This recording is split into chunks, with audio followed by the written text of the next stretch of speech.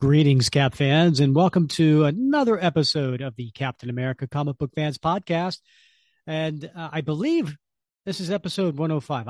I say that because I'm all out of whack, but my name's Rick Verbanis. I'm your host, and I'm joined by the best gosh darn co-host out there.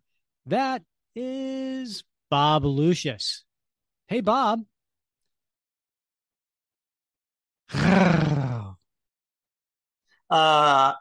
Number one, I don't know where to go with that. And number two, I'm just grateful you remembered my name. I always remember your name, Bob. Come on. Well, You're the best gosh darn co-host out there. You've been a little confused lately. I have. I really have. So. Anybody want to take a stab at the? Well, I know it's not Austin Powers. Yeah, baby. So I don't know. I'm drawing a big old fat blank on that one. Well, Bob. I mean, what if I told you the title to this was involved somebody walking down the street, somebody that kind I'd like to meet. Oh, you know what? It's on the tip of my tongue, Rick, but I'm drawing a blank. Oh, won't you pardon me? I couldn't help but see that you look lovely as can be. I don't know, Rick. Are you lonely just like me? I'm sure I am. Pretty Woman? Pretty Woman. Yeah. Really? Pretty Woman? That was Pretty Woman. Come on. I mean, that's like of all the songs out there, right? Like that he made that famous. Yeah, but what year are we talking about here, Rick? Is it that old? Oh my God! I mean, I don't know. Are you kidding me? Is Roy Orbison? He sang that song. That I didn't realize that song was that old. How old is that, Bob? Well, we're going back way back to 1964, right? Oh, okay. You were paying attention. Okay. Yeah, but Roy, I didn't know it was. I didn't know the song was that old. Yes, in fact, it was the number one song for 3 weeks in October of 1964, which, if you were lucky enough to be on a comic book stand in October of 1964, you would have picked up Sergeant Fury and the Howling Commandos number 13. You know, Rick, I think if I'm not mistaken, that song made a big comeback. Yes, it did in the 80s, yes. Early 80s. Yes, it did. There was a TV show, and I think it was like the song that was used on this particular TV show. Like, and then he ended up being a guest appearance on that show. And it made a huge comeback in the early 80s. Hey, listeners in the Facebook group, go ahead and tell us what show that was, because now I'm curious what that was. That's not the one I was thinking about, but yes, you're right. But it also was on the. I hesitate to bring this up. Oh, really? Back in the late 80s, early 90s, Playboy magazine used to come out with Playmate of the Month video VHS cassettes. And Pamela Anderson, who was, of course, a Playmate, I can't remember what year, that was a song on one of the performance pieces on the Pamela Anderson VHS tape. Back in 1990, 1991, perhaps. Oh, and you read about that? Is that how you found out? Yeah. Oh, yeah. Someone told me about it, and I thought, I'm going to water cooler talk. I need to check that out. It's a good song. Yeah. So, but wasn't it also? I mean, wasn't it Pretty Woman? Wasn't that movie? Wasn't it on that soundtrack? Oh, I would imagine it would be, right? Yeah, I think with so. Julia Roberts, Richard Gere, right? Yeah. So now here's an interesting. Are you a Roy Orbison fan? Well, I can't say that I'm that familiar with a lot of the songs. I mean, I do remember in the 80s seeing him perform that song on TV or something. And I remember he had jet black hair, right? But he was an older dude at that time. And so, that's why I was confused. I knew it was not from the 80s or 90s, but I didn't realize it was from that early in the 60s. Yeah, it's interesting. The reason he had the jet black hair and the sunglasses Now, I somebody fact check me on this, but I'm pretty sure he was an albino. And so he darkened his hair, wore the sunglasses to kind of, hide that fact. Okay. But the man had such a stunningly beautiful voice. You know, Traveling Wilburys, do you remember them? I remember the name. Yeah. Okay. What an amazing band. George Harrison, Tom Petty, Bob Dylan, Roy Orbison, and Jeff Lynne from ELO, Electric Light Orchestra. Yeah. And they put out 2 albums. One of them, I think the first one was maybe late 80s, maybe 88, 89, something like that. And their first hit was Handle Me With Care. Now, here is a cool story behind Handle Me With Care. Listeners, if you want, just go ahead and fast forward like 30, 60 seconds, because this is a cool story. You're gonna miss out on this one. Yeah. George Harrison, obviously, of the Beatles. I've heard of he it. was the biggest name of that group, right? So around that time, he had another album out, which I think it had the big hit for him. It was Cloud Nine was the album, and I think it had the big hit. I got my mind stuck on you. Okay. Right? So he needed to get to create a B-side to a single. You guys remember that? It's like, they made these 45s records, and then even cassette tapes had B-side singles. They made this, right? So his producer's like, all right, you need to go ahead and make a B-side song. So he's at a restaurant, and he's there with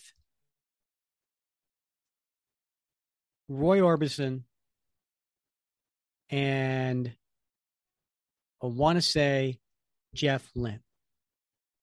And he asks one of the two, and I can't remember which one, either Roy or Jeff, might have been Roy, and said, hey, would you mind playing on a song for me? I need to make a song to do this B-side. And he said yes. And then the other one, I think it was Jeff, said, can I tag along? Sure.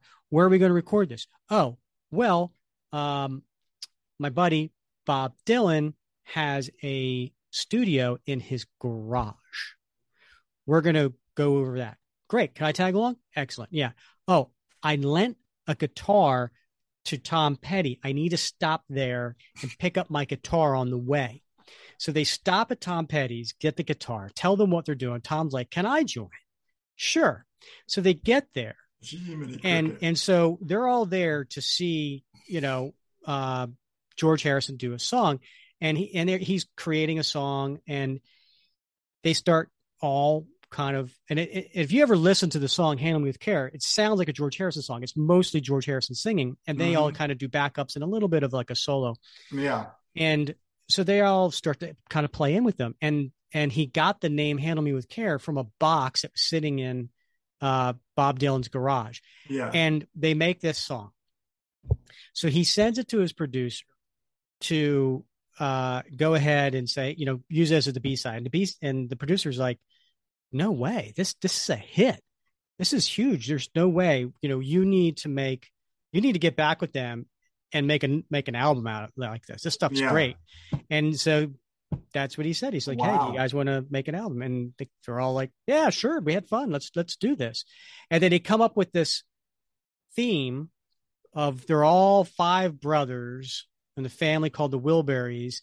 And they all have these different, they all have like, they're all pretend different to be different people. Yeah. Right. And then if you get the album and you read the album cover, it's like, this brother, his background, this brother, his background, and so on. And he had, a few hits off that album, and then they made another one. But I thought that was a great story. That's a great story. I mean, gosh, doggone it, I love it. It's like, that'd make a great movie, It sounds like one of those Quentin Tarantino films.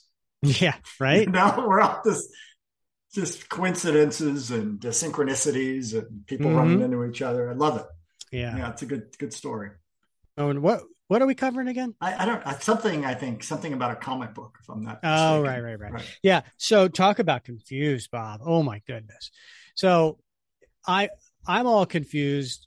Bob might even be a little confused because we're all out of whack. Now we record these things usually 2 weeks in advance, right? So it gives me time to edit them and then get them ready for publication. So right now we're recording 105. Normally we record Tuesday nights. Well, it's not Tuesday night. It's Wednesday night. Why? Well, because Bob went out of town. We had to switch some things up. So I'm a little off because it's Wednesday. Number two, we haven't recorded 104 yet, right? We're out of whack because we're recording 105, and then 104 is our guest Paulo Rivera, and because of his scheduling, we're going to record that next Tuesday, right? So I'm all out of whack on when things are and all that stuff. So, this morning, the new podcast comes out every Wednesday morning, just like New Comic Book Day. 102, which came out this morning, which is the She-Hulk one, right? Where we did, She-Hulk 8 through 10. Wonderful story. That was supposed to come out September 21st, which is today. I also edited 103, which is the Mythos one shot we did, which is by Paul Jenkins and Paulo Rivera. That was supposed to come out Wednesday, September 28th, next Wednesday. And I got it mixed up, Bob, when I was doing my editing and I planned it.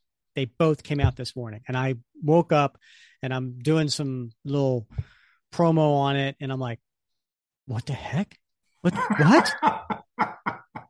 And then I had to it's a BOGO. I know.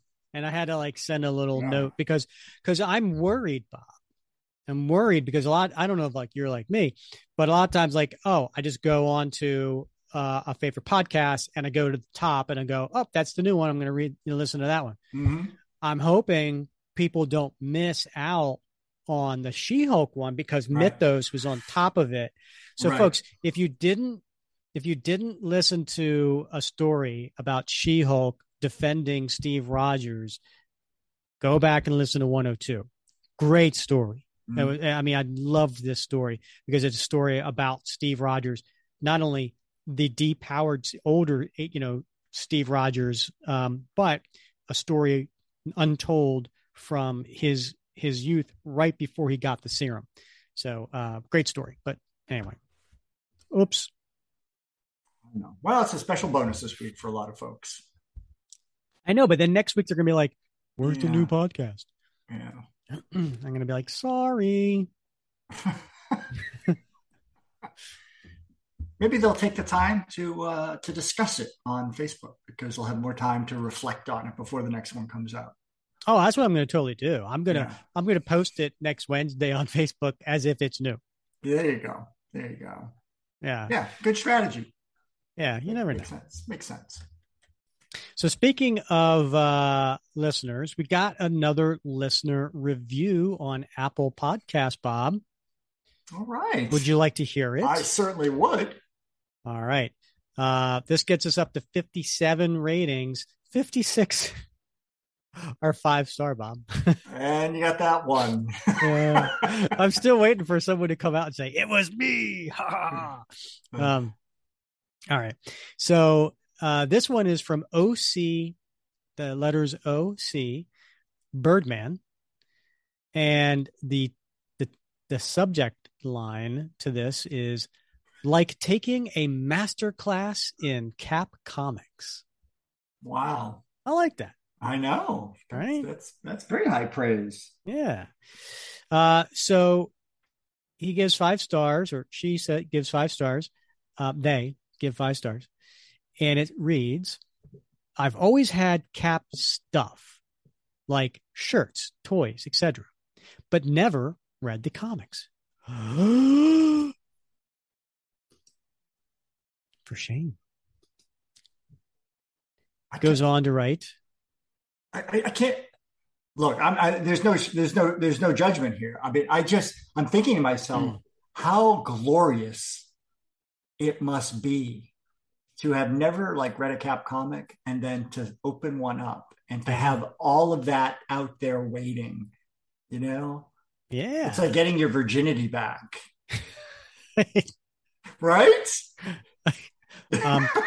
Crickets. Wow. That's awesome. You had me. You had me up to that point, Bob. Unfortunately, that first one you read, it's a little awkward, and you got through it too fast. Yeah, I know. Right? And then you apologize after. All right. So they go on to write. No, that was it. They're done. No, they go on to write. Loved when the movie started and discovered the Facebook group and this podcast a few months back. I've really enjoyed learning about the comics and those who created them. I've now gone back and started reading the books from the beginning, currently on batch 160 to 175. Wow. And also reading the current Sentinel of Liberty run. I especially love listening to the shows featuring the issues I've just read or am about to read. Keep up the great work. I learn more and more each week. Thanks. Love that. Yeah. Well, and thank you, O.C. Birdman. We appreciate the review. We appreciate the 5 stars and you know, we appreciate the feedback. I'm going to say, you know, it's reviews like that that make it all worthwhile. I mean, that and the company car. The Matchbox. Right. One of these days, Bob, I'm going to surprise you. I'm going to send you a Captain America Matchbox car. Yeah, the company car. Yeah, you're going to be like, oh, finally, the hard work paid off. Yeah, no, listen, out there, if you have not done a 5-star review on Apple or iTunes or whatever, please do so. We love hearing your feedback, and it helps us get noticed. So, and you know, maybe we'll read it here on the air. All right, Bob. So let's talk about the comic. But before we get into the comic, let's talk about the characters. When you need mealtime inspiration, it's worth shopping Kroger, where you'll find over 30,000 mouth-watering choices that excite your inner foodie. And no matter what tasty choice you make, you'll enjoy our everyday low prices, plus extra ways to save, like digital coupons worth over $600 each week. You can also save up to $1 off per gallon at the pump with fuel points. More savings and more inspiring flavors make shopping Kroger worth it every time. Kroger, fresh for everyone. Fuel restrictions apply. Another day is here, and you're ready for it. What to wear? Check. Breakfast, lunch, and dinner? Check. Planning for what's next and how to save for it? That's where Bank of America can help. For your financial to-dos, Bank of America has experts ready to help get you closer to your goals. Get started at one of our local financial centers or 24/7 in our mobile banking app. Find a location near you at bankofamerica.com/talktous. What would you like the power to do? Mobile banking requires downloading the app and is only available for select devices. Message and data rates may apply. Bank of America N.A., member FDIC. So this is Sergeant Fury. And what's important about Sergeant Fury and his Howling Commandos 13 is that this is the first time that Captain America and Sergeant Fury meet. And obviously this is a retcon, but is it really? I mean, you know, Sergeant Fury and his Howling Commandos was a period piece book, right? It featured Sergeant Fury in World War II. And so they decided to, you know, write a story about Captain America during World War II, having met Fury and his commandos. And, you know, I say that I don't think it's really a retcon because, you know, looking at the history here, you know, I know Nick Fury is like your second favorite character, right? Mm-hmm. Right. I don't know if you knew this. I certainly didn't, but you know, his first appearance was in Sergeant Fury and his Howling Commandos #1. Right. That had a published date of May 1963. So up to this point, issue 13, he had actually only had his appearances in this series, and then in Fantastic Four 21, also as a flashback to that time period. Right. And so modern day Nick Fury wasn't around at the time that this issue came out. It wasn't until a little later, in Strange Tales. And that didn't happen until, halfway through 1965. I didn't know that. Mm-hmm. Mm-hmm. Indeed. Yeah, no, I agree with you, Rick. I don't think technically I would not characterize this as a retcon, because it's not, I mean, when you think about retcon, like who are you retconning, right? And in this case, are we retconning Captain America? And no, right? Because it's not taking him out of his timeline in any way. It's not changing his timeline. We know that Cap fought in the European theater. It happened in the Golden Age tales, right? So we know that he was there until the point where he and Bucky were thrown off the drone. And so this very well just could have been another adventure that happened during that time frame. So it's not technically a retcon. Yeah. I think we're on the same page there. Right. And this is only in modern time, because I don't want to, Captain America comics, the Golden Age series, we're not talking about here. But in modern day time, when he came back in Avengers #4, this is only like his 20th appearance, give or take. Which I thought was really interesting, because, he was in, by the time that he, from Avengers 4 until this issue, Sergeant Fury #13, this was around the time Avengers 11 came out and Tales of Suspense 60. Okay. Mm-hmm. So up until this point, he was in Avengers 4 through 10. He was in like 3 issues of Fantastic Four, 25, 26, and 31. He made an appearance in Journey into Mystery 105, made a couple appearances in Tales to Astonish 58 and 59. He made a couple appearances in Amazing Spider-Man, so in issue 18 and then annual #1. And then he even made an appearance in X-Men #9. And then only his appearance of his own quote-unquote series, not even really, was Tales of Suspense 59, which, obviously was Iron Man still, and then 60 when it so he was like the Wolverine of 1964. He was everywhere. You know what I mean? Like, yeah, they wanted to put him in everything.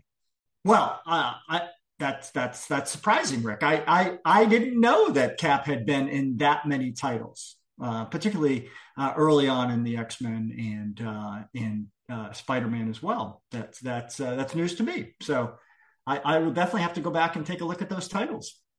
Yeah, it's interesting because, this issue that we're covering is considered to Cap fans a key issue, mm-hmm.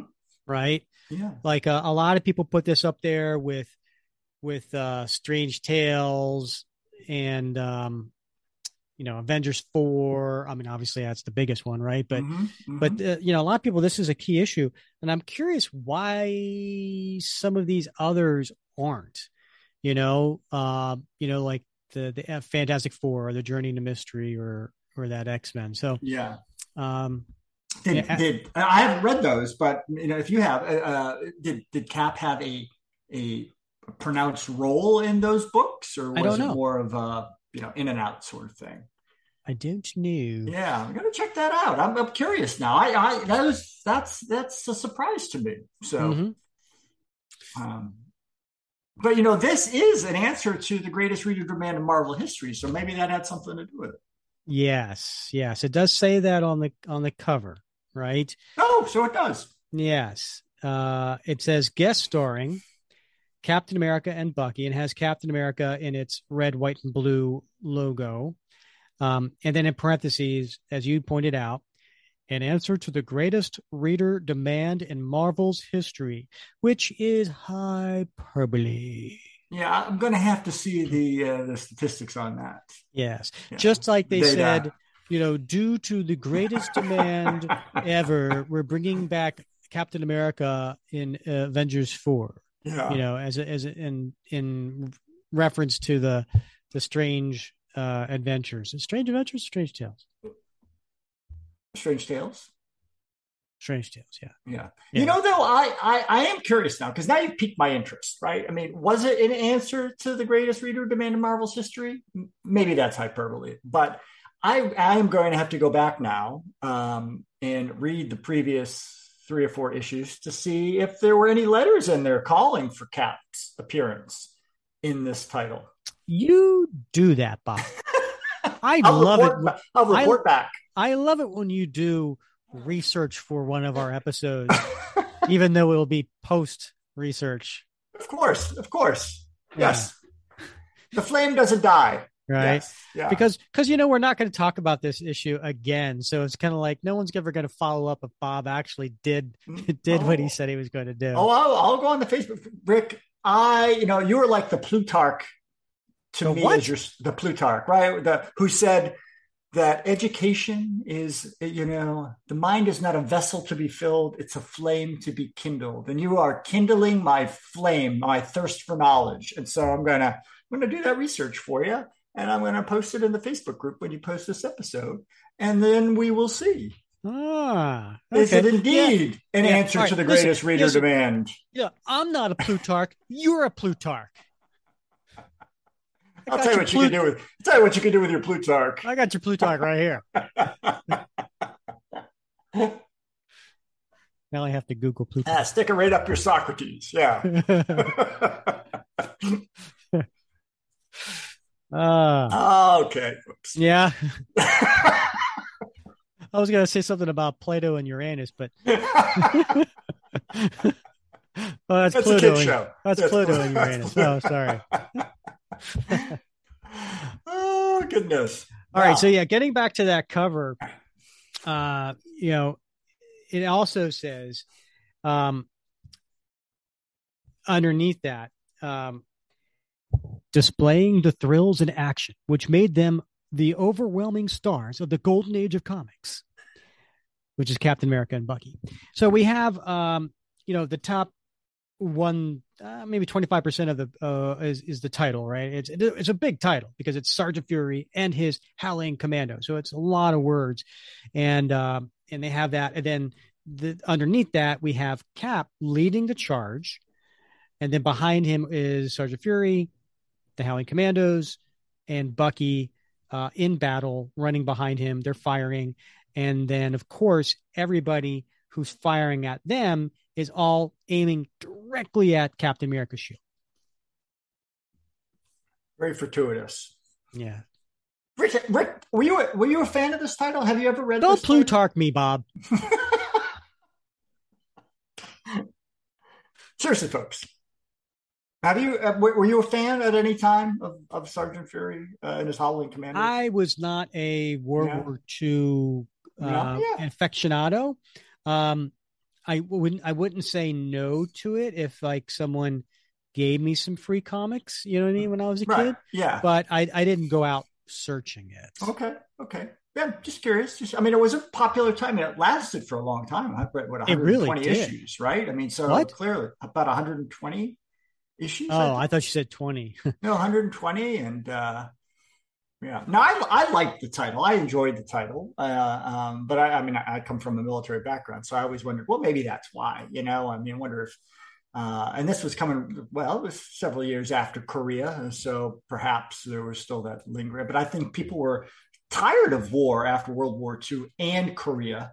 And so it surprises me that this title lasted as long as it did for that time frame. But Nick Fury was so popular. He had, another series going on at the same time, but it was modern time, right? Right. Yeah. Yeah. Very different feel. Yeah. Yeah. Yeah. It was more of the spy type thriller type of thing. Yeah. I think I got a little bit more into that. All right. So let's talk about the Howling Commandos, Bob. One of our members of our Facebook page, his name is Alan Brown, and he does a bi-weekly blog on tor.com, which is tor.com. And it's called Frontlines and Frontiers.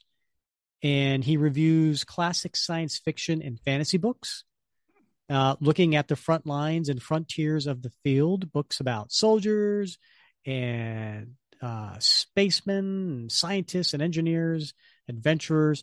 So normally it's books, but he actually did a review of this particular comic. So it's kind of cool if you want to check it out. I know there's a link for it in the Facebook page if you want to look up Alan Brown. But so he kind of gets into the Howling Commandos, and he gives a little bit example of them. But before I get into that, he also does touch on the backgrounds behind the creators of this, which is Stan Lee and Jack Kirby. And for most listeners, they need no introduction, right? They are the architects of the Marvel comics, and Jack Kirby was a co-creator of Captain America himself back in 1941. But both of them, very interesting. I don't know if everybody knows this, but both of them did serve in World War II. So they do have some experience during that time of being, in the military. And so I think a lot of what they write and create here in Sergeant Fury's series is coming a little bit from, their background and from their comrades' backgrounds and things like that. So that's pretty interesting, I think. Yeah. Yeah, and now that I think of it, there were some very popular television shows on at this time that dealt with similar sorts of themes. And I remember, in particular, watching Combat reruns. Do you remember those reruns? Combat? Combat. I don't know. Yeah, there were a couple of versions of Combat, and I can't remember who was the star in the first sort of I was more into McHale's Navy. Okay, yeah, McHale's Navy, But that was a comedy. It was. Combat had, I don't remember who was originally in it, but Vic Morrow sort of became the star of the show in the iteration that I remember. But the show ran from 1962 to 1967. And I'm pretty sure it took place during World War II European theater. And it was a very popular show. I mean, the reruns were running into the 70s when I remember watching it as a kid and really being into it. So this book was contemporaneous with, what was happening on television. And I'm sure there were several other shows in addition to Combat that still were, leveraging World War II and Korea in the public consciousness. You said Ranius. So there was a lot of stuff on TV back then that I recall. I mean, I mentioned McHale's Navy. God, Tim Conway. Is he not a master? Yeah. Oh, yeah. Man, he was fantastic. Yeah. One of my favorite shows from reruns, Hogan's Heroes. Great show. Right? Great show, yeah. Oh, that was phenomenal. That's where I learned all my German. Yeah, well, good for you. Yeah, Schnell, Akatun Dummkopf. That's all the German I learned. Right. Right. Colonel Hogan, please. Baba Black. See nothing. Yes. It's called a Schultz, right? Whenever you do a Schultz, it's I've seen nothing. Colonel Hogan, please. Baba Black Sheep.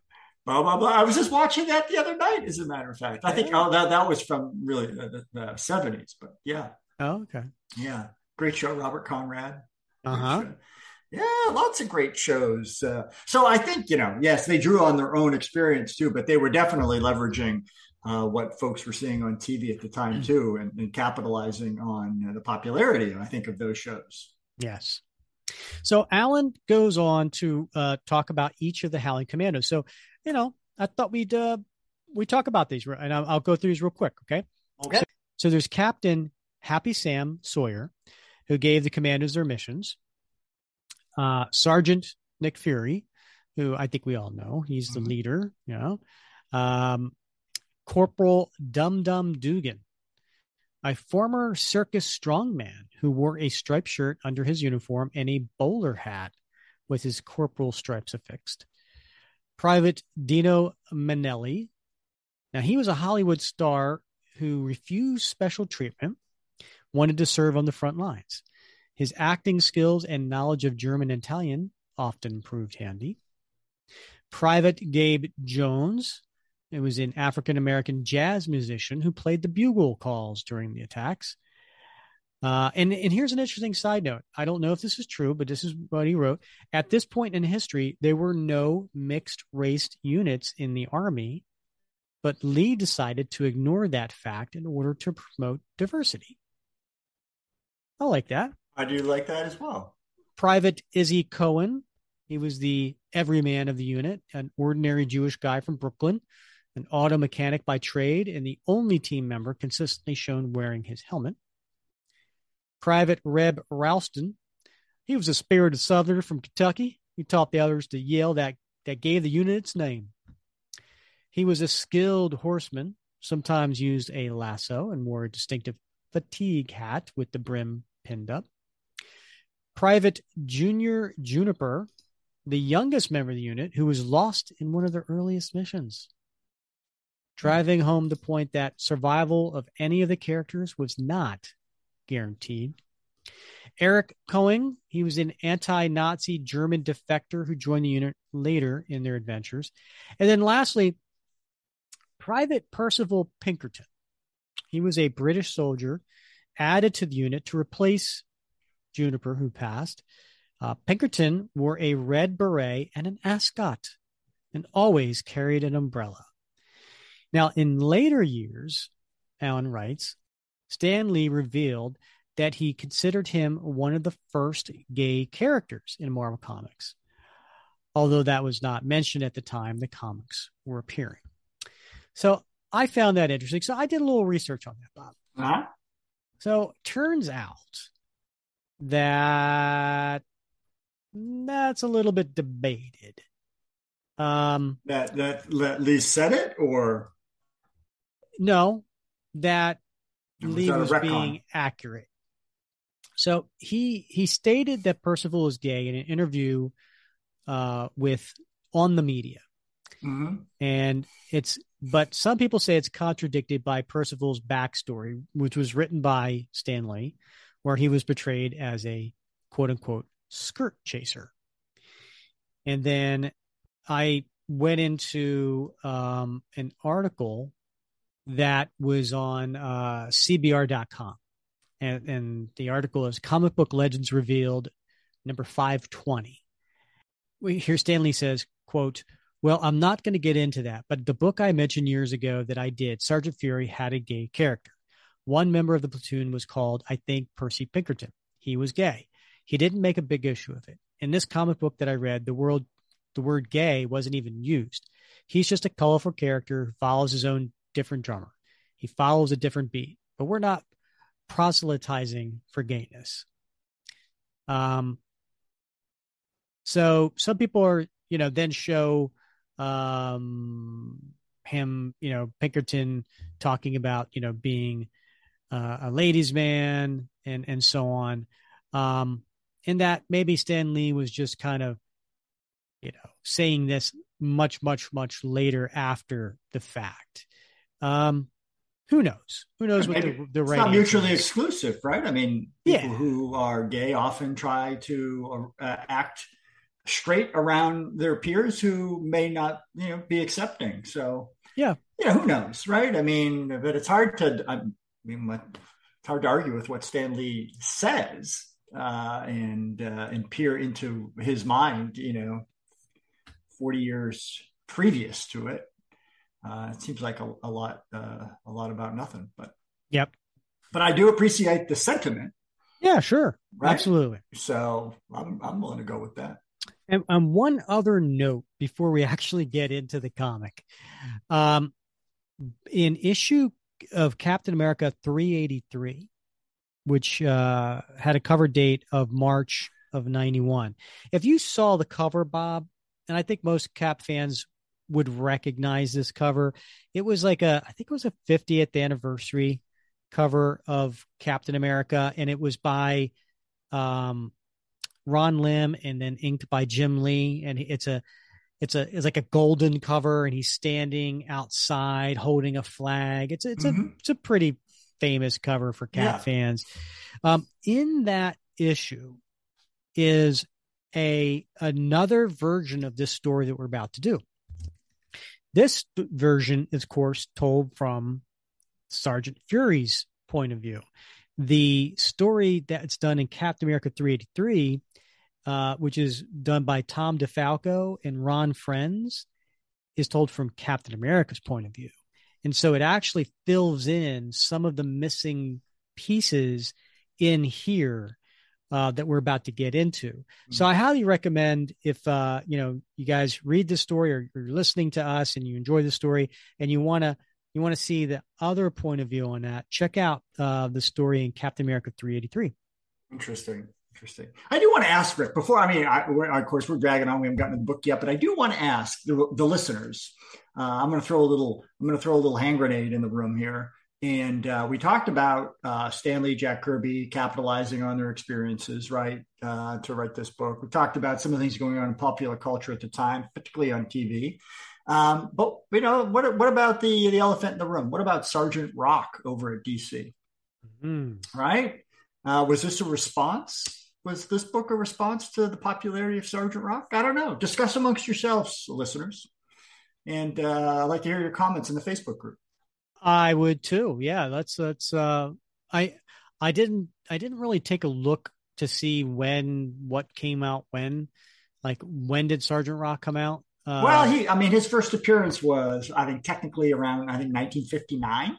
So he'd been used a number of times, and I think he already had a book out by I think Our Army at War or something was already out by then.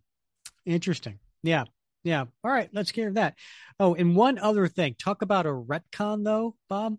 Mm-hmm. I think I mentioned before, I had the writer Daniel Way in my store for a book signing. And Daniel Way at that time was writing a series called Wolverine Origins. Great story.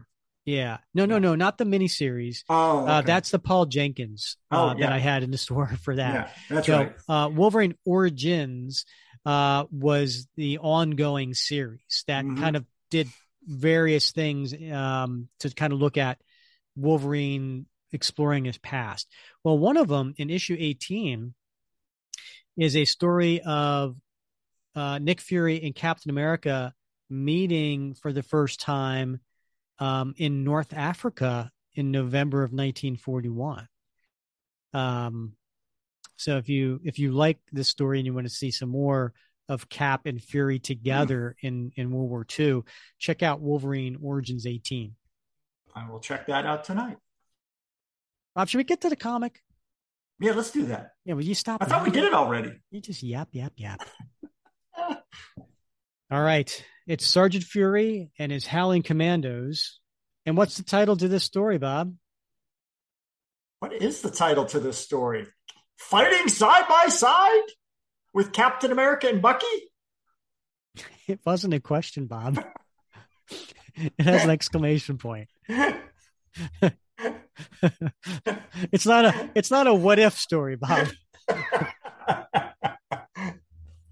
It's a good point. It does have an exclamation point. Well, now I'm spent. With Captain America and Bucky? Oh, goodness. All right. So it's a big splash page of a movie theater and watching a black and white serial of Sergeant Fury and his Howling Commandos. And in there is and this is in England, right? And so and by the way, I know we said it was written and drawn by Stan Lee and Jack Kirby, but it was inked by Dick Ayers and lettered by Artie Simek.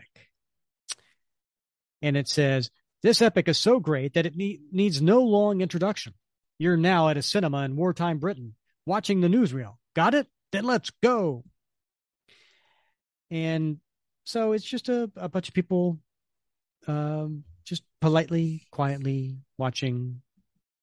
And the next page, and we get a Sergeant Fury all in his dress uniform, right? Sitting with his lovely companion, Lady Pamela Hawley, who is from Britain. And Nick's a little annoyed because he said, if this was America, Pam, everyone in the theater would be applauding and whooping it up for the old howlers. And she's like, oh, but you know how reserved we are. It's poor taste to display too much emotion in public.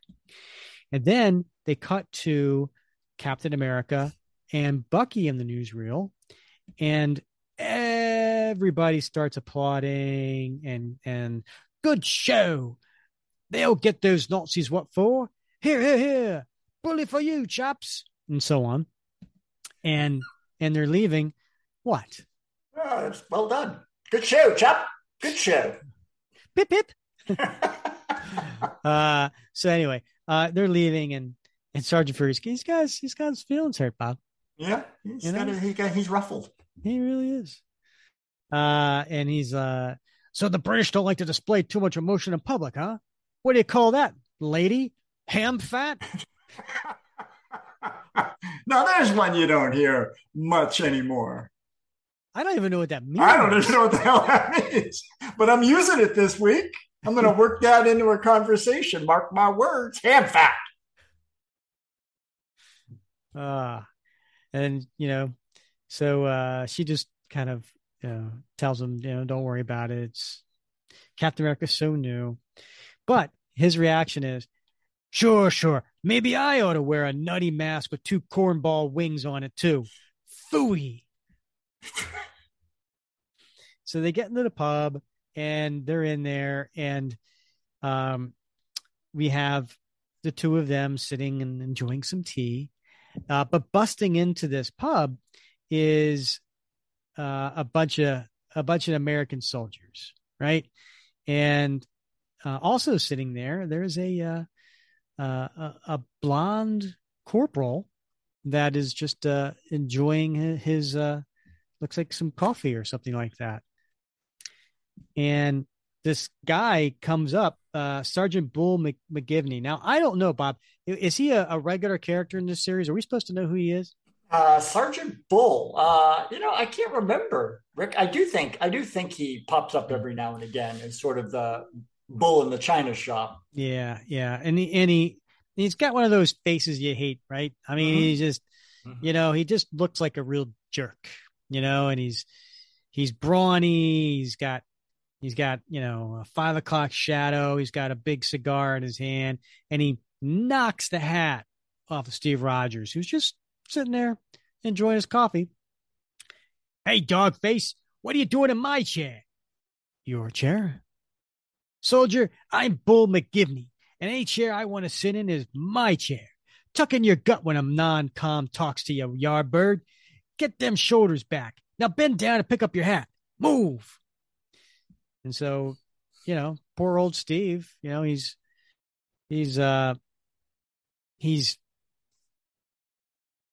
bracing at attention. Yeah. And then he's not moving.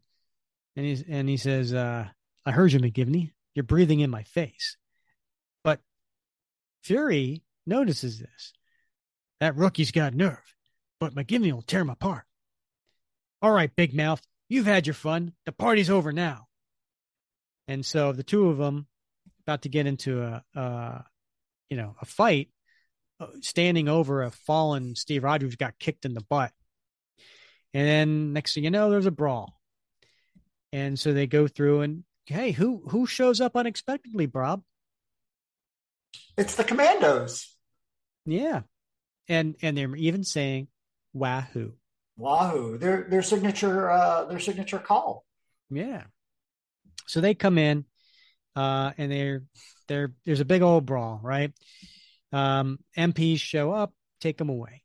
Now they cut to next, and we are with Captain America, finishing putting on his uniform, and we got a Bucky sitting on the bench talking to him, and they they're talking about a mission that they have to go on outside of London.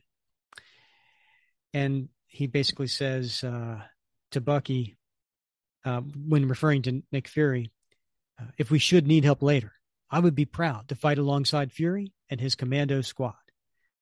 Why it's so important for us to sneak into Nazi land, Cap? The High Command is concerned about the secret arms built up there. We've got to learn what they're building up for. It could mean an invasion of Britain. So they go into a silent sub, which, wow, look at that, Bob. It says it snakes its way through a Nazi minefield. I always thought those were cool when I was a kid, right? Those floating bombs, those big round bombs that have little things on them. So if you run into it, it just blows up. Yep. Still use them. Do they really? They do. Where? In the ocean. Well, thanks, Bob. Not in the sink? Oh, okay. No, there's hey, what works, right? I mean, it's not as if they are difficult to detect, but they are difficult to remove. And so even if you can see them, it sometimes prevents an obstacle to transit. And so it's a cheap, cost-effective way to block, a port or a channel or something like that. Do we have them around our country? Like, do we have them in the Atlantic and Pacific Ocean? No, we don't normally deploy them during peacetime. And in fact, because they are a highly restricted munition, just like landmines would be. And so it's very easy to lose track of where they are. Yeah. Just as they are for landmines, right? But of course, we can remote detonate our own, assuming everything is working as planned. But they do lay them down in blockades. And look, I had friends of mine. Of course, it's fairly dated now. But during the Gulf War, I had friends of mine on an aircraft carrier that struck a mine in the Persian Gulf. I mean, they barely felt it. But they all received a combat action ribbon for that engagement. But so they're out there in the Persian Gulf. They're used quite prolifically by Iran. So yeah, they're still there. So Cap and Bucky get on a raft and they're rowing to the coastline, and they are climbing up the cliff, and there's some German soldiers patrolling. Was ist las? I thought I heard something down below. You were getting jumpy, Manfred.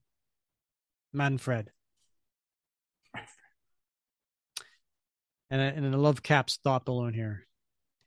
Attaboy, Fritz. Keep telling Manfred he's getting jumpy. And then they use the cable to wrap around the soldiers and pull them into the ocean. Now, here's one of the things I found. I don't know how I feel about this. Because again, I don't read a lot of comics from the 60s very often. So I can't compare it to other comics from the 60s. But there's a lot of smart assery in this story. Right? Okay. Yeah. There's a lot of juvenile humor. As far as talking back and forth in this false bravado kind of thing, and I don't know, is Stan writing this because that's in his mind how they talked in the 40s, or is that how they talked in the mid 60s and he's adding it to the story? I don't know. I'm guessing the former.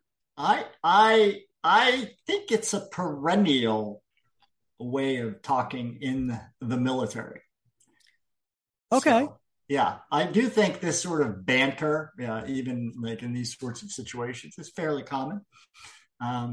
So I do think, that's what they've, more so Jack Kirby, frankly, than Stan Lee, because I don't think Stan Lee served in Europe.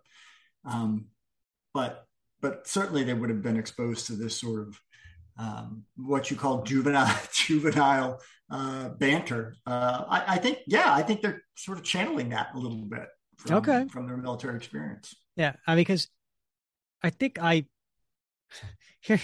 here's where comics can be a bad influence. Because I think a lot of some of the smart assery that I had I got picked up from stuff like this. You know what I mean? And my mom's side of the family, all incredibly sarcastic. Yeah. Right. Yeah. You know, and I don't know if that's like an Irish thing because my mom's 100% Irish. I kind of got that impression. It was like, you know, and if you got picked on, you know, with those kind of comments, it meant they loved you. Right. You know what I mean? Exactly. That's how it was in my family too. Yeah. Right. Yeah. And I was not only the youngest of 5 kids, I was youngest of all the cousins. Yeah. So guess who got picked on the most? Right. Right. So I had to, and you know, listeners, in case you don't know this, I'm not exactly the tallest guy. Right. So I've always been kind of short, and you add that to the youngest. I had to develop a very sharp wit very quickly to defend myself and my family. Yeah. And I don't think these comics helped. You know what I mean? It fed it, huh? Yeah. You know, I'm like, oh yeah, that's how tough guys talk. Yeah. You know? Right. You know? Yeah. Anyway. Oh, that's great. I mean, because here it goes, right? So welcome to the mainland, Mr. Barnes. Glad to be aboard, Mr. Rogers. Say, there's not much gas in this cycle cap. We won't need much, little friend. I just wanted to use our Nazi's friend's motorbike to plow a path through that barbed wire for us. They'll never miss it while they're floundering below in the drink. And then they start firing. And this is where I think the Marvel way of doing art comes in. I think Jack drew a lot of these action scenes and then made Stan kind of explain them because, you know, he just got rid of the motorcycle. Yeah. And then 2 frames later, they're on a motorcycle. Yeah. And so he has Stan's writing Cap going, hang on, partner. Good thing these krauts are up to their swastikas and motorcycles. We're in the clear now, Cap. Why don't we slow down? Not till we reach the next road, Bucky. I want to check the convoy I hear approaching. Remember that song? Convoy. Oh, I love that song. Yeah, I had that one on a 45, buddy. Yeah? You put the hammer down? Indeed, so they're watching this convoy go by. And then we cut back to the Howling Commandos at the British home base, and they're all practicing. Or as my kids would like to say, they're rehearsing. Right. Yes. Same thing. Same difference. Yeah. But they're doing, you know, what you describe it, Bob. Well, they're doing hand-to-hand combat training, right? So you've got the different Howling Commandos paired up, doing various judo flip and karate chop, and so they're rehearsing, right, hand-to-hand combat. Yeah, and here's all that that dialogue that I was talking about. The smart assery, yes, right, which I also be using later this week. Yes. You mean week? You mean tonight? So you got Nick flipping Dum Dum, and he's like, "Oh, have a heart, sir. We're all in the same army. I hope. Stop squawking, Dum Dum. If you're lucky, you'll land on your head." And then we got Reb and Dino going at it. Gently, Gabriel, gently. You know what a ruddy tiger I am when I'm angered. If you don't get that bland umbrella out of my face, Percy, I'm going to skin me a tiger. Like, okay. So then we see that Happy Sam, the captain, is walking up, and he starts giving them all a hard time, and comes across, who's the guy on the ground? Izzy?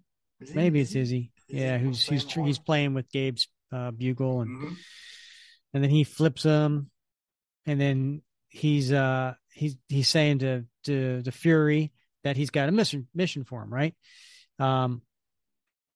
we cut to Germany, and we see these German soldiers moving through the streets, a bunch of slave labor, and the commander yells at one of the soldiers, "Keep your convoy moving. You will stop for nothing. We must get these slave laborers to their destination before any Allied observer plane can sight us. Jawohl, mein Herr Kommandant." And Bob, I can tell you from watching Hogan's Heroes, he's saying, yes, my commander. Well done on the translation. Yeah. But unseen by the Nazis, two colorful red, white, and blue figures watched the scene below with mounting interest and apprehension. Slave laborers from the captive nations of Poland, Czechoslovakia, and France. What can the Nazis be using them for here near the coast? There are no large factories here for them to work in. Most of them are holding shovels. I wonder why. Keep moving, Bucky. There are no operating mines in this area, so it must be something else. Are you thinking what I'm thinking, Cap? I'm afraid so. And if we're right, we'll have to send for the Howlers fast. So then they come across the German soldiers who have a bunch of American pilots who were prisoners, and they're about to fire on them, but Cap and Bucky come and save the day. And Cap throws his shield, Bucky's in there fighting, but it's just the two of them against the whole, I don't know if it's a platoon, but it's certainly a large amount of soldiers there.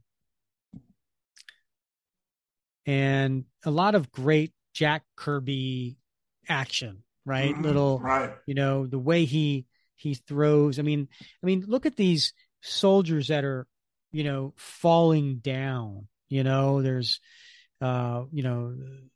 Cap's shield hits his hand. Then other guy then hits him. The shield then ricochets, hits a guy in the head. Just some really cool action. Cap coming in, doing a nice punch. And then there's a guy with a rifle grenade who's firing, but Cap does a little handstand and splits his leg. So you're looking at him from behind, and these are some cool angles that Jack Kirby was well known for, and he's in his heyday at this point. He sure is. Yeah. I mean, I want to say, gosh, Stan Lee, I think when they were doing this book, Stan Lee was about 42 and Jack Kirby was about 37. Right. So they're kind of in their heyday here. So they Bucky, saves the pilots, undoes their binds. So they go and they help out, with the battle against these German soldiers. And at some point, and by the way, soldiers are dying here, right? German soldiers are dying because these guys are shooting them. Bucky was shooting them. This is definitely a war comic, right? This isn't superheroes. This is wartime, and you do see people being shot off panel, right? And then you see their bodies, on the ground afterwards. Cap comes up and says, "Head for the coast, men. There's a sub waiting 2 miles west of here. Give them this message. Send the Howlers to Cap. Got it?" "Sure, but what about you and Bucky?" "Don't worry. We're old hands at this." "Okay, then. If Cap says go, let's go." They're heading for the coast. That's our cue, Bucky. We still got to find out what the Nazis are planning here. So move, partner. "There's one thing you and I will never die of, Cap, and that's boredom." And then you see Cap knocking over, a machine gun, and you see one of those boxes that have the belt in it. Pretty cool stuff. So then we cut to back in Britain, where Fury and the Commandos are, finishing up their 3-mile hike back, for maneuvers. Knock off the grunting and groaning, you meatballs. A little run up and down a mountain with a full field pack never killed anybody. It merely makes one wish it did. There's Happy Sam waiting for us up ahead. Look alive, all of you. I don't want him to think I'm ramrodding a passel of Girl Scouts. Well, there wasn't my happy little howlers, all back from their merry maypole dance. Fall out, you gold bricks. And they're all exhausted. Fury, follow me. I want to see you in my orderly room. Listen, Captain, when the ding-dong blue blazes are we going to see some action around here? Fury, don't raise your voice to your commanding officer. You don't make old Happy Sam sad, do you? Uh-oh, he's talking gentle. That means trouble. A call just came in from Division. You've been urgently requested across the channel by Captain America. What? Who's that fancy pants costume clown think he is? Requesting me? Shut up, soldier. I'm still talking. Your loving captain has been trying to get promotions for you dog faces for weeks. But HQ keeps passing us by. Think of the publicity we'll get if you help that masked glory hound. Division will give us whatever we ask for. And I'll be able to prove we're more soldier than he could ever be. And so, a short time later, having been dropped by Shoot, the Howlers once again trudge across Festung Europa. What does that mean, Bob? I believe, if I'm not mistaken, Rick, that means Fortress Europe. Ah. I only know that, of course, because there's a note by Stan and Jack telling me so. Oh, okay. I wasn't common lingo. Stay awake, you meatheads. This is the area we were supposed to head for. Anything's liable to happen. Yeah? I'd like to see Betty Grable pop out from behind a fence post. A lot of good that would do you, dum-dum. You ever start blushing like a turnip when you see Minnie Mouse in a movie? Keep moving, you guys. Dum-Dum's throw himself flat on the bar while so you won't scratch your little footsie stepping over it. If I had known corporals do this, I'd stay at a private. Corporals do that, Bob? I've never had a corporal do that for me. So then we cut to the Germans being snuck up on and attacked by the Howling Commandos. To make short work of them, and they continue to go, but one of them is not completely out, and he has a hand grenade, and he goes ahead and he throws this, and it ends up blowing up, and it hurts Gabe. Got his leg got cut up pretty bad. So they're being attacked, and Sarge is like, okay, Izzy, you go ahead and you take Gabe, back to the rendezvous sub and go back to England. And that's an order. So all of a sudden they lost 2 of them, right? And then no sooner does Iz manage to half carry the injured Gabe out of sight towards the coast, a well-armed Nazi anti-infiltration patrol burst upon the scene. That's such a thing, Bob? A anti-infiltration patrol? I guess they would just call it a reconnaissance patrol. I don't know why. I've never heard of anti-infiltration patrol, but it probably was a term back in World War II that they were drawing on.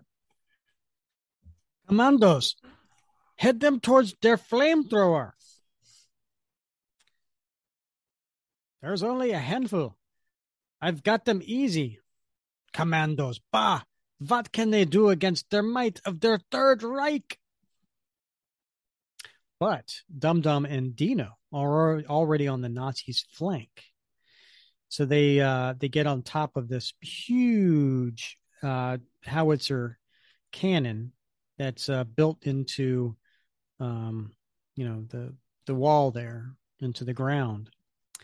And they attack, firing down into the bunker. And then we cut to a panel, and we see a Nazi soldier's hand just kind of resting out a window.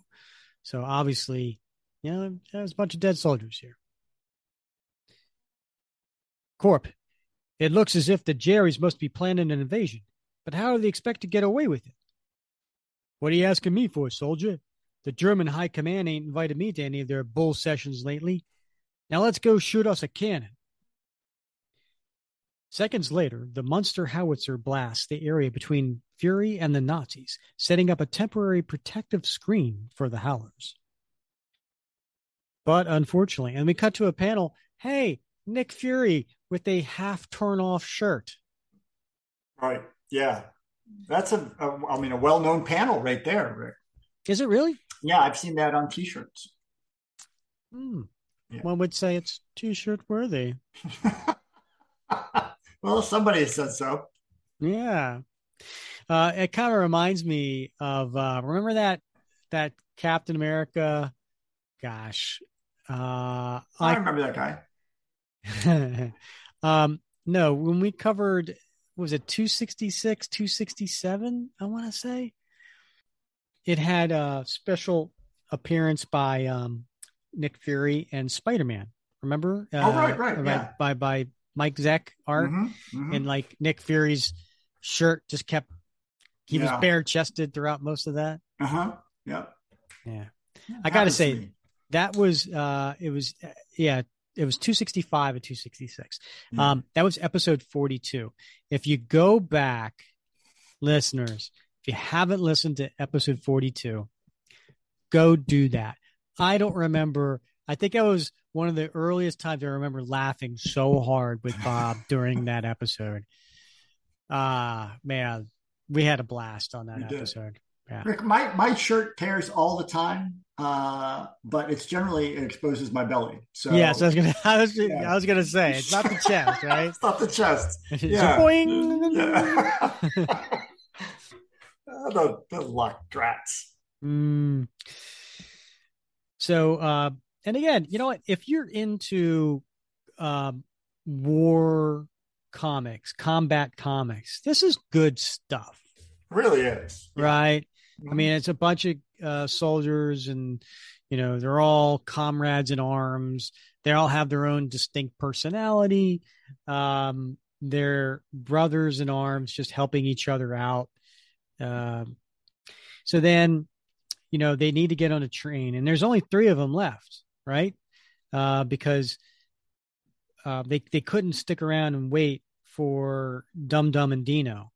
They had to keep moving. So they leave those 2 behind, and then they go up to the train, and it's just the 3 of them, right? It's Percy, Fury, and Reb, and then they're about to get on the train, but Percy decides to stay behind and fire at the oncoming German soldiers that are chasing after them. And so, Percy, get moving. It's picking up speed. Come on, soldier. Sorry, old chap. One of us will have to keep these blighters from stopping you, and I'm deucedly good marksman, Half a moment, chaps, if you don't mind. I can't let you pass without seeing your tickets. Regulations, But I wouldn't fret if I were you. There's always another train coming along in a few minutes. Isn't that a comforting thought? Now he's firing on them and killing them as he's saying all this. I say, you shouldn't have pointed that gun at me. No breeding at all. How's Percy, Sarge? That little limey's all howler. No wonder Britain's lasted so long with guys like him around. And then they get onto a train car, and they see a bunch of men that are disheveled, and they're all kind of sitting around in one of those train cars, it's like a storage bin. This isn't a train car with, nice seats and tables. No, this is like, a storage car. It's a cargo. It's a cargo hauler, right? Hey, look what we got ourselves into. It's a cattle car filled with slave labor for the Nazis. I don't understand, Sarge. Why we hop this little old train? Where are we all going? According to Happy Sam, Captain America found something important here. about the Nazi buildup and wanted our help. This train's heading smack dab into the heart of the big buildup, and that's where we're bound to find what we're looking for. Man, look how wretched these poo folks are. I sure hope we can help them, huh? Yeah, kid, I hear. And then Steve Rogers, who is as one of the members on this train. Soldier, you better jibe your weapon before the guards come by. They'll be here any minute. Huh? Look, mister, did you think I was born yesterday? I ain't. Hey, I saw you somewhere before. You're the GI Bull McGivey was having a time with in the pub. What in blue blazes are you doing here now? My company was ambushed by the Jerrys a few hours ago. I'm one of those they caught. I declare, y'all were in England a few days ago, and no new companies were sent over here since. Just then, a sudden interruption occurs, and it's a Nazi soldier with a younger, like one of those Hitler Youth group, right? Right, yeah. Achtung! I am putting a member of der Hitler Jugend in charge of you. You will obey his every order. Talking is verboten. What does verboten mean, Bob? Forbidden! Yes. You heard what that upper lieutenant said. You will not say one word. Even whispering is forbidden. Do you understand? Sure. How come you talk English so good for a young Nazi punk? I said silence! So finally, the train reaches its destination, a site of frenzy construction activity known as Operation Einfall. What does that mean, Bob? Apparently, according to Stan, it means Operation Invasion, which clearly doesn't, from an OPSEC perspective, not the most clever. Kind of gives away, huh? Gives the whole idea away, right? Operation, we're breaking into the bank. Oh, good one. Oh, yeah, good, yeah. They're building some kind of giant tunnel. This is why the area is so guarded. This is the reason for the big buildup. It can only mean one thing: a secret invasion tunnel to Britain. You, the blonde American soldier, step out of ranks. Schnell! I have work for you to do. Why don't you take me, Squirt? I got a broader back. Or are you scared I'll step on when you're not looking? Don't antagonize him, Sarge. These Hitler Youth officers can be real mean. Why don't you take this, soldier? Maybe you can use a blanket where you're going. There's a chatter gun inside, pal. Grab it. I appreciate that, Sarge, but I don't think I'll need it. Good luck. I don't trust that there Joe, Sarge. There's more to him that meets the eye. Why wouldn't he take that old gun from you? Beats me, Reb. Well, we ain't got time to worry about that now. We got some planning to do. And then so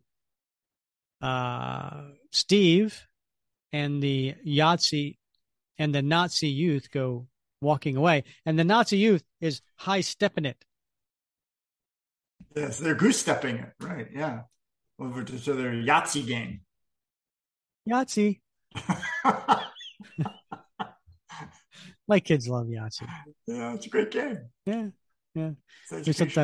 We sometimes play, Meg and I would play, just two of us, and then sometimes we play with the kids. Uh-huh. And I always liked it as they were younger because it secretly teaches them math. Yeah, right. And you could win easier. Yeah. So we hated that can that came with it because when you shake the dice, it really rattles, makes a lot of noise. Uh-huh. So you know what I used? A koozie.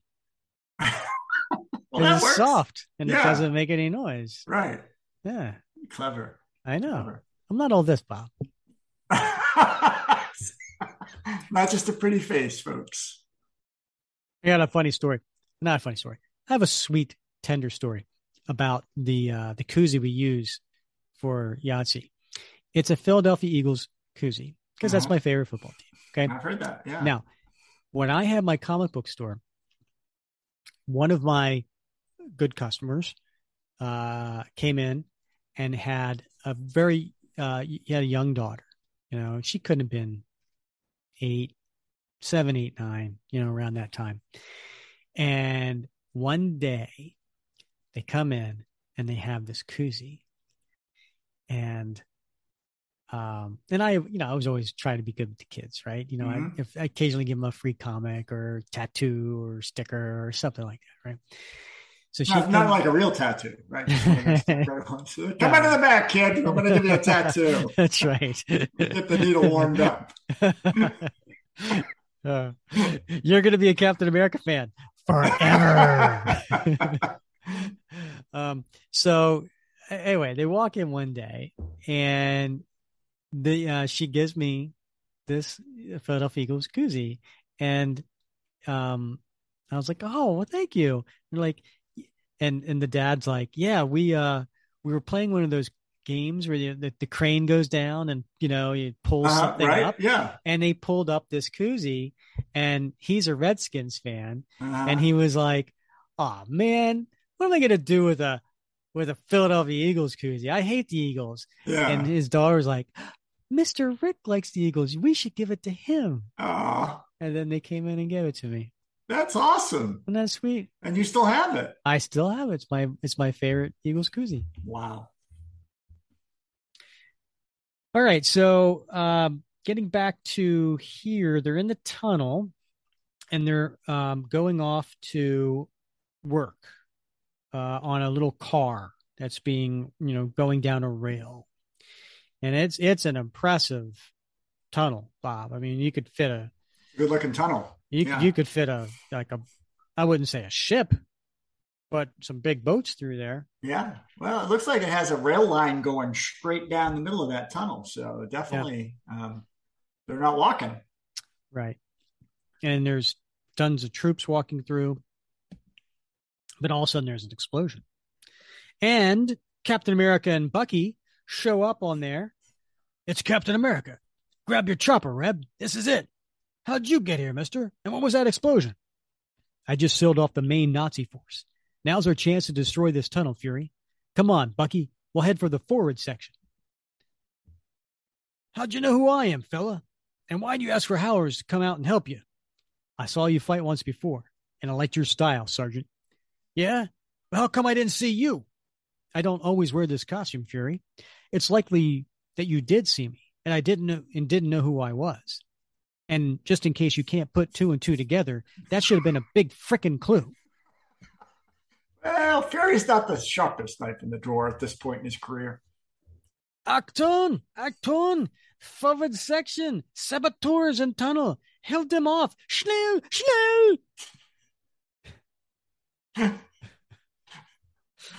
Seconds later, at the forward section, "Here they come! Fire! Artillery up ahead! Jump!" And they got some big ass guns there, Bob. Yeah, those are some serious howitzers there. Yeah, and they're firing. So they jump off the little rail car at the last second.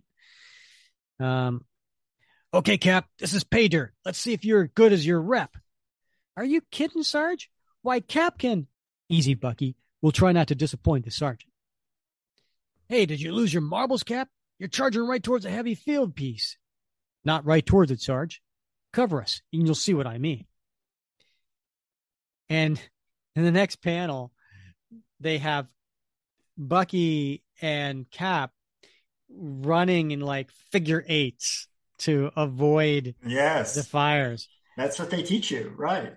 Do they? No. I was going to say. No, they do not. There was a movie. Oh, gosh. I can't remember the name of it. It had Chevy Chase in it. It was in the 80s, and he played an arms dealer.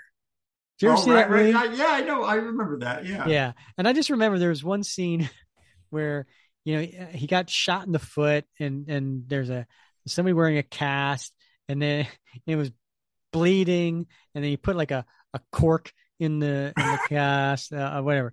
But there was this one particular scene where they were being fired on, and he was telling them how to run away from the fire. And the guy did it. They ran behind the car, and he was like, run like this. And he did like a figure eight to like the right. Yeah. And then the other guy just kind of ran and went behind the car. He goes, no, you didn't do it right. Go back and do it right. And then he had to go back out where he's getting fired. Anyway, that scene always stuck with me. And then when I saw this panel, I was like, oh my God, that's totally that movie. That's it. It's the zigzag figure eight strategy. Holy Hannah, I never saw running like that. So then the German soldier throws a grenade, which Cap takes it and just jams it into the cannon's mouth. But there's an explosion before he can get away from it, and kind of stuns Cap. So Sergeant Fury and Bucky go over and grab him. And at that point, he's impressed Fury. Cap, I got to hand it to you. You're okay in my book. No time for talk. We've got to separate now and blow up the entire tunnel. There's a detonator hidden somewhere in the forward end to be used in case the British discover the tunnel. One of us has to find that detonator and use it. There are frogman hatches leading up to the channel above us. With luck, you'll be able to escape. And what about you and the kid, Cap? We have other things to do. Mister, I owe you a real apology. Forget it. We have a tunnel to blow up. Let's go. And so they separate, Cap and Bucky veering off through one fork while Fury and Reb take the other. And so we follow Fury and Reb, right? Because this is their book, their story.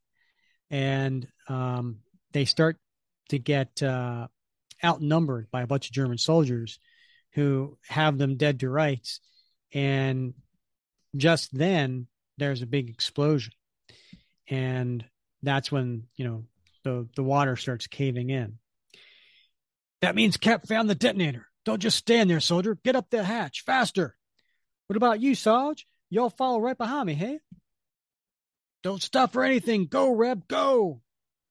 And so all the long months of Nazi preparation are destroyed in one split second as Operation Einfall comes to an end forever. And then we cut to an explosion. It looks like a photograph. It does, yeah. It's definitely one of those instances where they have woven a real photograph into a comic. Yeah, and then maybe it's a little articized. Yeah, I'm just coming up with all kinds of words. Yeah, in this episode, it's definitely it's slightly articized. Yeah, yeah. Maybe the smart assery. I don't know. So the next day at the base hospital, they're walking in, the commandos are walking in, and they get to Nick Fury and Reb, who are all bandaged up, and they're sitting in hospital beds, and they're coming in to greet him. And who's standing there but the captain is, right? Happy Sam. Fury, Reb. You're both okay. Yippee. Oh, sorry, Captain. I didn't know you were here. As you were, dum-dum. Come in, all of you. Fury and Ralston were both lucky. They've only got superficial injuries. Hey, where's old Gabe? Did he make it back okay? Gabe is fine, Fury. But the medics want him to stay in bed a few more days till his leg heals. Too bad rest won't do your head any good. Well, somebody's got to take care of the chicken scratching war while you excuses for soldiers do your gold bricking around here. As you were. And he leaves. Wahoo! We made it all back safe. Blowing up the invasion tunnel was all in the papers. You guys are real natural-born heroes. I say, is anything wrong? You chaps look so terribly glum. Hey, I just thought, what happened to Captain America? Did he make it out with you in time? I don't know, dum-dum. We never saw him again after he blew up the tunnel. But I'm sure as blazes hoping he made it. That Joker is the most man I ever met. And his young sidekick, Bucky, also... Hey, young sidekick. That German boy. I wonder... Nah, I must be cracking up. Tell us, Sarge, what is it? Yeah, what's on your mind? Hey, less noise in there, you guys. This is supposed to be a hospital. And somebody's banging on the other side of the wall. Who's the nut knocking on the wall in the next room, Sarge? I don't know. The rumor mill says it's a couple of VIPs being kept under wraps for the high command. And who's in the next room, Bob? It's Steve and Bucky. Yeah. Fury must be a changed man. I was sure he pushed down the wall to reach us. Maybe it's just as well. You might not fool him next time. You're right, Bucky. I can't take the chance of him realizing that the quiet rookie he helped out in that pub is really Captain America. We promised you the old Captain America brand of action from the golden age of comics, didn't we? Well, and remember, Cap appears every month in Tales of Suspense, so don't just stand here. That's an order. The end. There you have it. A fan favorite tale. Yeah. And like I said before, if you want to catch Cap's version of this story that fills in the blanks and how he got to where he did and where the explosion came from and all that, yeah, check out Cap 383. All right, I will. All right, Bob. So next episode, I'm all screwed up here, Bob, but we're going from 1964 to 1971. Why do I sound like Casey Kasem? That's right. In 106 in 1971. We're going to do Captain America 137, 138. What's special about that, Bob? Spider-Man. Yeah. We're going to have Spider-Man. Read that one in a long time, Rick. But I've always that's one of the I love that I think 137, right? 137, yeah, 137. That's a very iconic cover of Cap and Spider-Man and Falcon. Yeah, so. Yeah, and this is when the book was known as Captain America and the Falcon. Mm-hmm. Yeah, so we're going to do that. Then, Bob, following that in 107, we're going to go to 1987. You see what we're doing here, Bob? We're going from the 60s to 70s to the 80s. There seems to be a method to your madness. It is, yeah. Should I, I'm not going to tell you. I'm not going to tell the listeners what 107 is going to be. You'll have to come back in 106 to find that out. But it is in 1987. And if you know when the episode is coming out, you might have a clue as to what the story could possibly be about. Ooh. Why not? It's a mystery wrapped in an enigma. Where's that from? I don't know, right? But the mystery wrapped in an enigma, puzzle, I don't know. I know. Right? Yeah. I'm looking that up. Hold on. Oh, that was Winston Churchill. Was it really? Yeah. In 1939. How about that for timing? Yeah. Yeah. If you had said it's a riddle wrapped in a mystery inside an enigma, you know what Steve would have said 2 years later in 1941? I got that reference. There you go. Yeah. Winston Churchill. That's no ham fat. Winston Churchill used that when he was talking about Russia. Okay. Yeah. Interesting. How about that? Yeah, how about that? All right, Bob. Well, as always, it's been fun wrapping Cap with you. Whoa. We're not doing favorite panel? Didn't you just say at the beginning? Not on air. We don't have to do it. You can cut this out. It's funny. Like when I prepare for this, we don't do it. When I don't prepare for it. All right, Bob. What is your favorite panel? All right. Well, I'm going with You're like one of those stupid. You're Whoa! Like listen. Yeah. You're one of those students that the teacher doesn't collect homework. The teacher doesn't collect homework, but because you actually did the homework, you're like, teacher, are you going to collect homework? And then all the other students are like looking at you like, you son of a bitch. And that's what you're doing right now. You're I actually prepared for this. Hey, Indeed. Rick, are we going to do this? Excuse me, teacher. Oh, my goodness. Go ahead, Bob. All right. I was going to say my favorite panel Page 11, that center panel of, Cap beating up a bunch of Nazi soldiers. Soldiers flying in all directions. He's throwing the shield. It's a melee. I love that. That's a great panel. Indeed. Rick, did you have one? Is that the one where he's doing the uppercut with his left hand? No. He is bent over. He has just thrown the shield. Actually, the shield I think is still on his arm. I don't know where you're at then. Yeah, page 11. It's a center panel, page width. Is that page 11 in Marvel Unlimited or actual page 11? Actual page 11. So that would be page.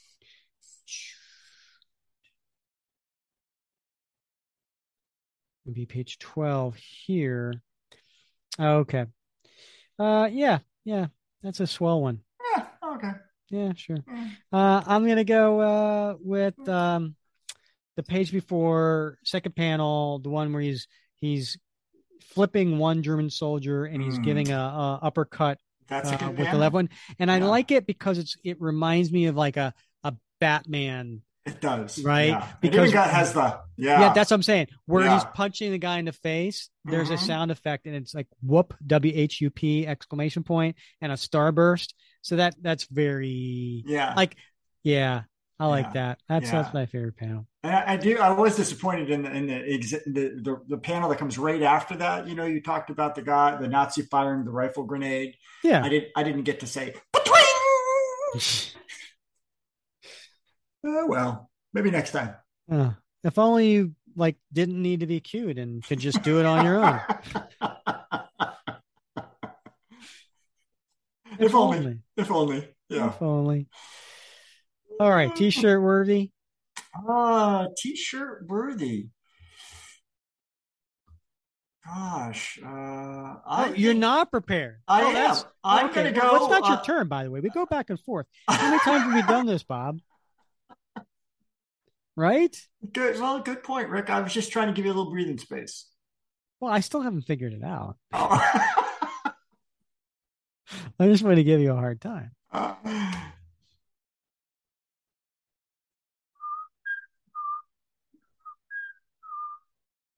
You know what I think is T-shirt worthy, Bob? I'm going to go with the cover. There you go. Boom. Oh, boom. Wow. Mic drop. Yeah, that would be a great T-shirt, actually. What color T-shirt do you want that on? You know what? It's a good one. That's a good question. Because it has a lot of red in it, right? I don't know. I'm thinking maybe the same color blue as Captain America's uniform to kind of pull it out. Nice. Yeah, that would be good.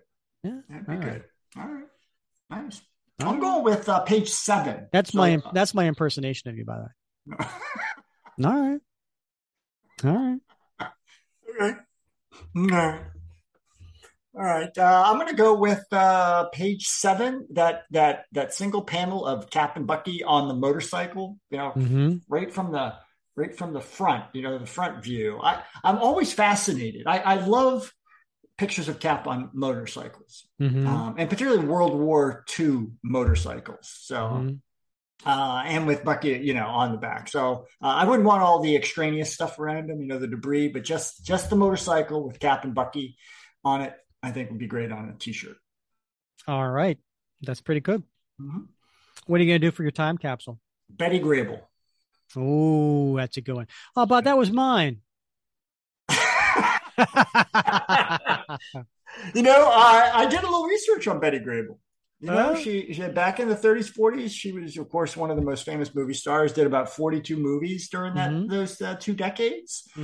She was the wealthiest American businesswoman by the late 1940s. Kidding. But the number one photograph pinup poster in World War II was the one of Betty Grable. I'm sure you remember it, where she is basically, she's in a white bathing suit, and it's a picture of her from behind, and she's looking over her right shoulder, full body image. And the reason they did it that way, she was pregnant at the time. Oh, and so they were trying to hide her visible pregnancy, and so they took it from behind. Yeah. All right, that's a little trivia there. I did not know. That. Yeah, I loved Betty Grable in the Flintstones. yeah, that was one of some of her best work.